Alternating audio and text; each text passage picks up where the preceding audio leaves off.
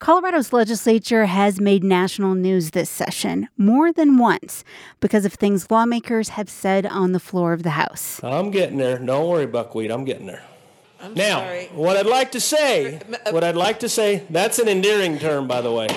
That's Representative Richard Holtorf, a Republican, using a name for a Democratic colleague that was immediately met with outrage. We must maintain order in here and not refer to any individuals other than in any inappropriate manner. So please do not do that any further. Mr. Sullivan. Mr. Holt, why are you yelling at me? Why are you yelling at me? Why are you yelling at me? We're going to be in a recess. On this week's episode of Purplish, we will take a look at how Colorado lawmakers are handling deep divides over issues about racism, what it actually means to be racist, and how it's all playing out in the way they treat each other on the floor of the chamber. From member-supported CPR News, this is Purplish, a show about Colorado politics and democracy. Joining me this week in the studio is my colleague, Andrew Kenney. Hello. Hey. So, Benta, I know you want to talk about a few of these different incidents, but let's start with the one that began the show. Take us through what was happening there in that audio that we played at the start of the episode. It's not normally the reason the state wants to make national news. Why did it become national news? Right, yes, I think that's true. People didn't want attention on Colorado for this particular reason. So to back up a little bit, we heard that tape from Representative Richard Holtorf. He's a Republican, and he was addressing Democratic Representative David Ortiz. And for a little context, both of these lawmakers are pretty new to the chamber. Yes, that's right. This is their first legislative session, actually. They're first-year lawmakers.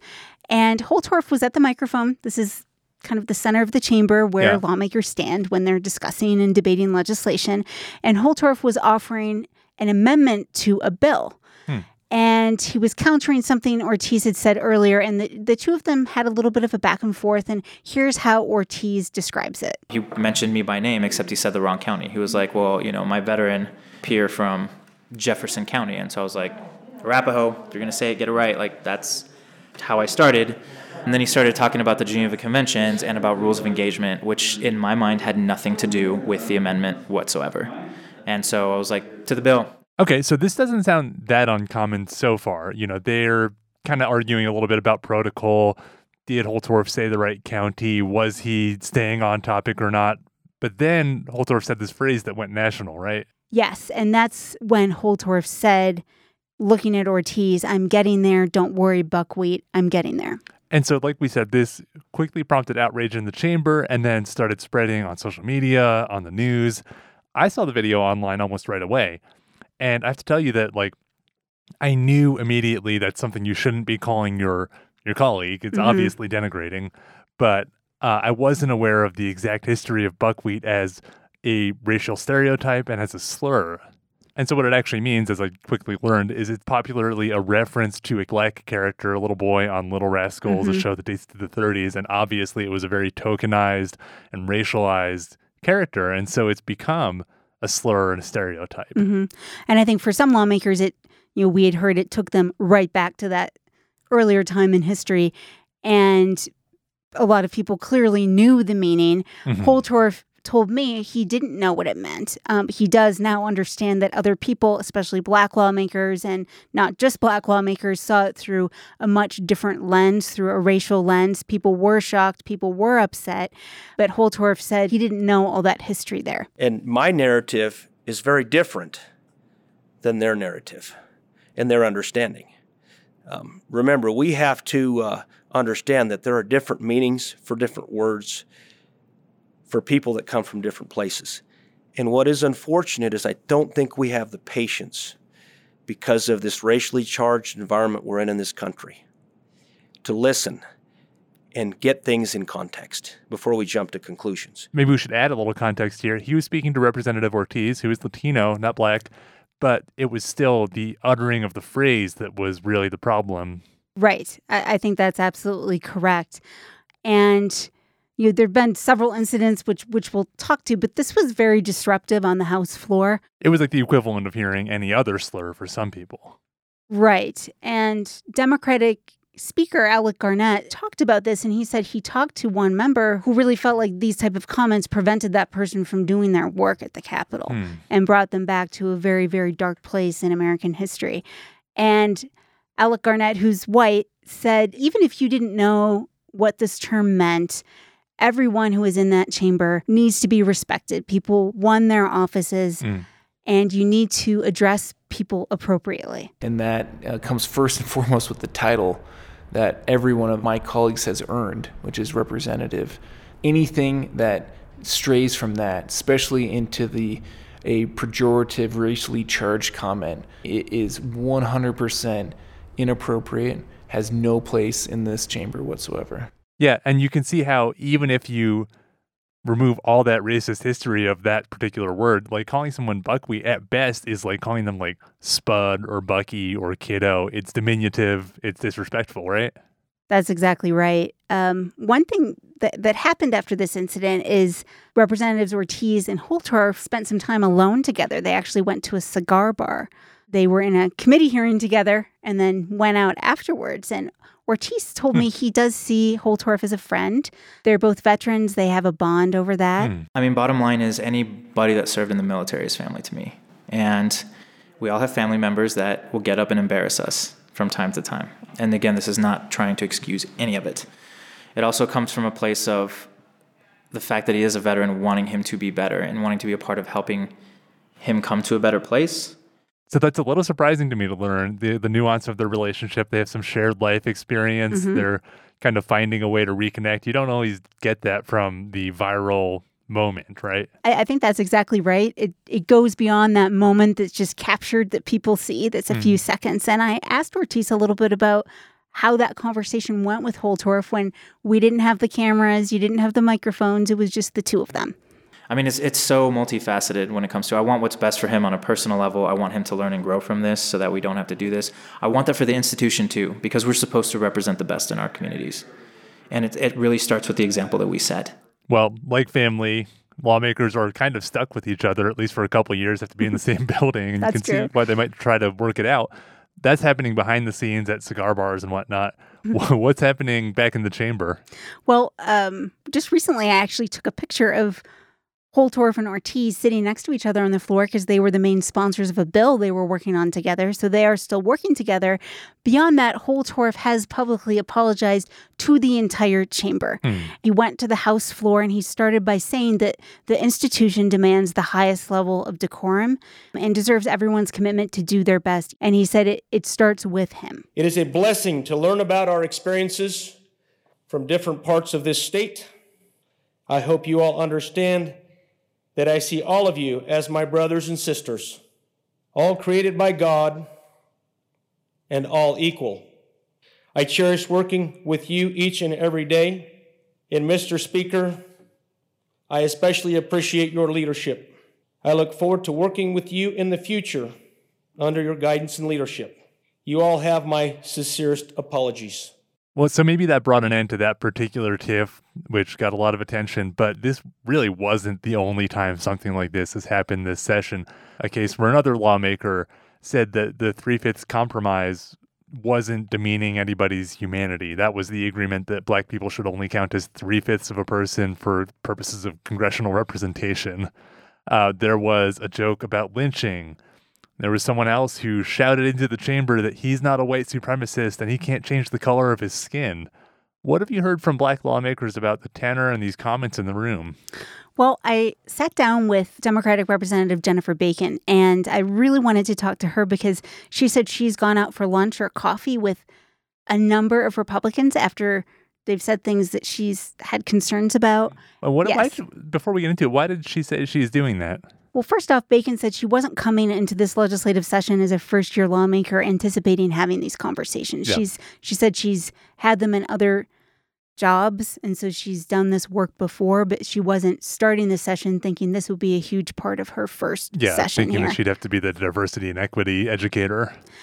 She wants people to understand her experience of racism, systemic racism, black people's experience. She feels that other people are doing that work too, but she says if she doesn't do it, who is going to do it? And so, she said when she hears colleagues saying there aren't problems. It invalidates her own life experience. My Blackness does not go away. People are like, put the card away. This is not a card, okay? When I walk into a room, some people see Black before they even know what my name is. The reason why we talk about it is because it happened to us, you know? And it happened to a lot of people here. So when they say you're trying to divide, you are denying who I am. That is why it's painful. So it sounds like she's been talking to other lawmakers about the continuing presence and effects of racism in American life, right? Right. And, some of these incidents that we were mentioning, the 3/5 compromise and that type of thing, came up on bills where the legislature was discussing media literacy and civics education and what should be included in school education around those issues. Bacon said she feels that there's a lot of misconceptions about what it means to be racist or what racism is. And she said she wants people to understand that you can do harm to someone without explicitly intending to. The country has done a good job to kind of like define a racist as like an active Klansman that you come in with your hood on, or you wake up with malice and intent, like hurtful intention in your heart saying, I'm going to call you the N-word and you don't get to sit here. But that's not what it is. Because I've asked people this. I'm like, if this country made it a point for 200 of its 250 years to have laws that codified what race is, but also what people can't do because of their skin color, they codified it because it was supposed to have an impact and was supposed to shape some sort of outcomes here. Why do we think it didn't work? You know what I'm saying? And so we have to be intentional in undoing that. So what that reminds me of is that this is not just about people saying the wrong things, about racial comments, racist comments. It's also about the fact that lawmakers more and more often are talking about race and racism as they talk about our systems and policies. They're talking about the racial and racist effects of our existing system. I think that's exactly right. When I've talked to some Republicans, they feel like these conversations are maybe being overplayed or used in a context where they don't apply. There was an incident on the floor where a couple lawmakers said systemic racism doesn't exist, and that came out of a discussion on a bill you've covered on a public health care option. Some of the proponents, one of the reasons they were arguing for it is undoing systemic racism. So you're right, it's a topic that comes up in a lot of policy discussions. Let's stop here and actually define systemic racism. As I understand it, it's not the idea that written into our laws are a lot of things that say Black people can't do this or Latino people can't do this.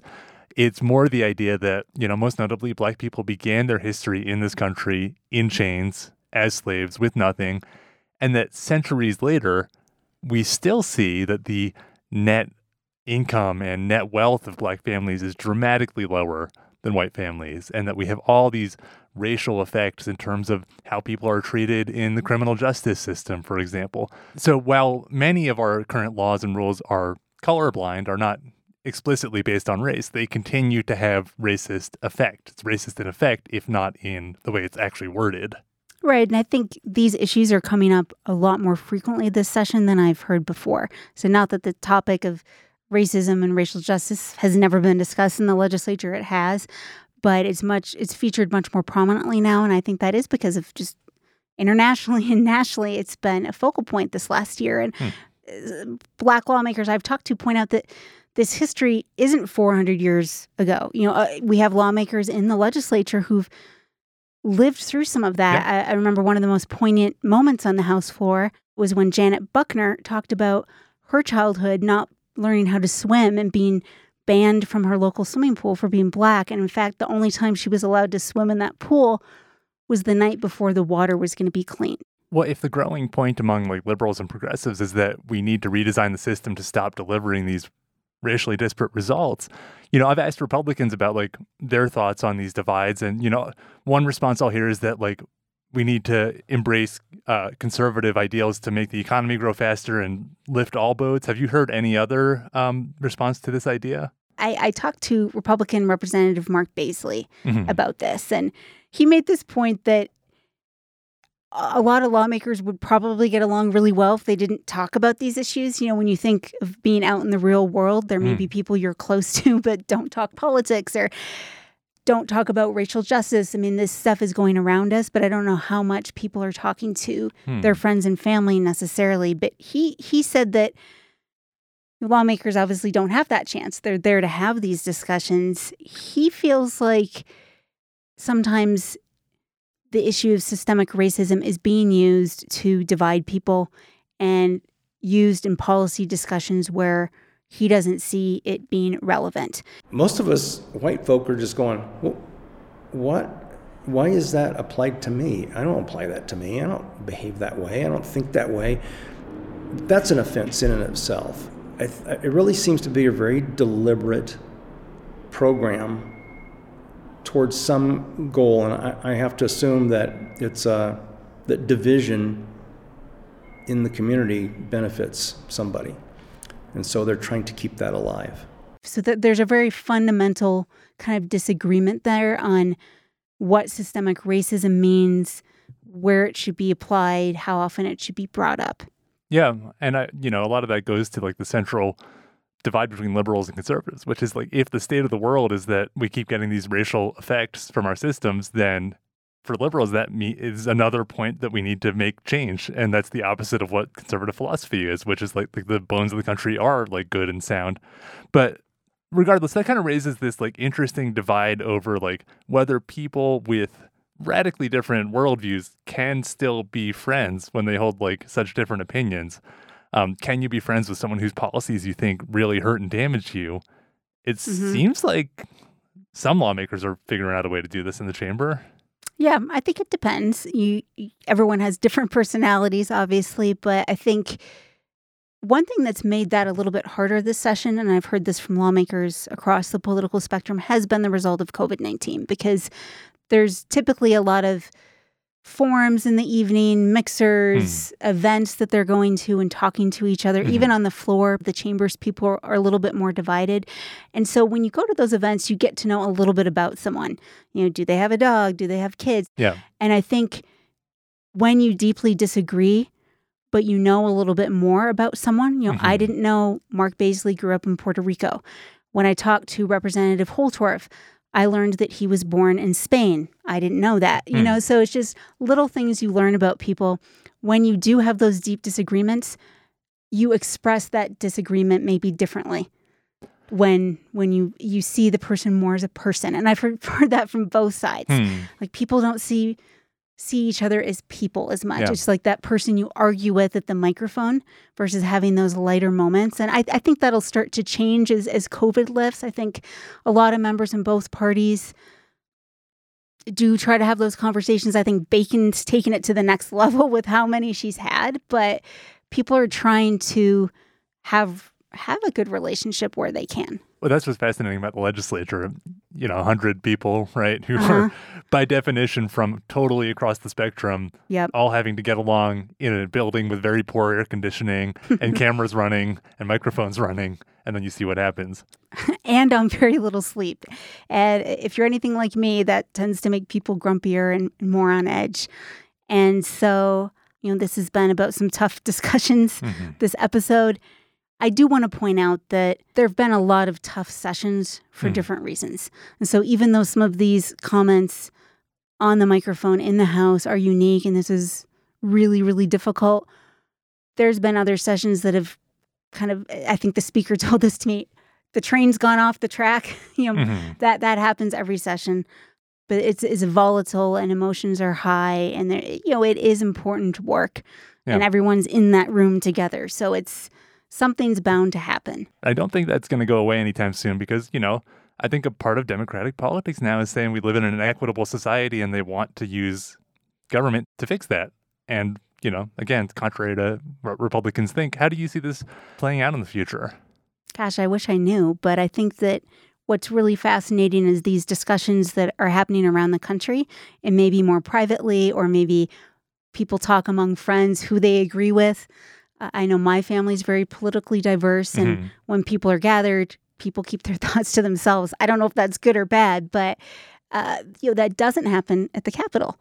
And I think that Baisley, as I mentioned, said, "Hey, we'd probably all get along really well if we didn't have to talk about this stuff."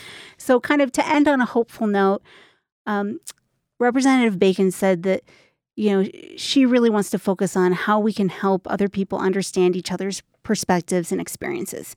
And, she sees the legislature, people representing different geographic parts of the state from different backgrounds, really as a strength. And, Baisley and Republicans see that as a strength too. And Baisley recently lost his father. His father passed away. And he said so many lawmakers said such warm words, lifted him up, reached out to him. And so at its core, I think there's a lot to work with there as they move forward. Yeah. And I don't think these conversations are static. So I think both of us are looking forward to seeing kind of where it goes from here. Definitely.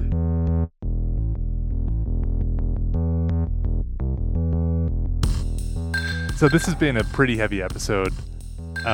Let's end with something more lighthearted. We always like to highlight something that made us stop and say, wait, what? I think you've got one, right? Yes. In my head, I did literally say, wait, what? And in fact, I was at CPR's newsroom and I said, what? So loudly that some of my colleagues were like, what's going on? But I was listening to a committee hearing in the Senate. It was a bill that stemmed from the Boulder mass shooting, and it would let local communities pass stricter firearm laws than the state. And so I'm listening to it, and the chair of the committee says, okay, next up to testify against this bill is Congresswoman Lauren Boebert. And so that was my wait, what moment, because members of Congress, she was in D.C. and she testified remotely. They don't typically testify on state legislative bills. That was my, wait, Boebert, did I hear that right? Why is she testifying? Did she show up with her gun rack behind her again? Well, it was remote, so. Oh, it was audio only. Yeah, I was listening to the audio. She is a Colorado citizen. Any member of Congress can testify. Doesn't happen a lot, though. I don't remember it happening before, but if I say it's never happened before, I'm sure it has happened. But I don't think I've listened to a committee when it's happened. Normally, Lauren Boebert just shows up in my Twitter feed randomly. So the audio stream, that's a new one. That's it for this week's episode. We'll be back in your feeds next week. Purplish is a production of member-supported Colorado Public Radio. Learn about becoming a member and join today at cpr.org. I'm Benta Birkeland with my colleague Andrew Kenny. You can find us on Twitter. I'm at AndyKNNY. I'm at Benta Birkeland. This is Purplish from CPR News.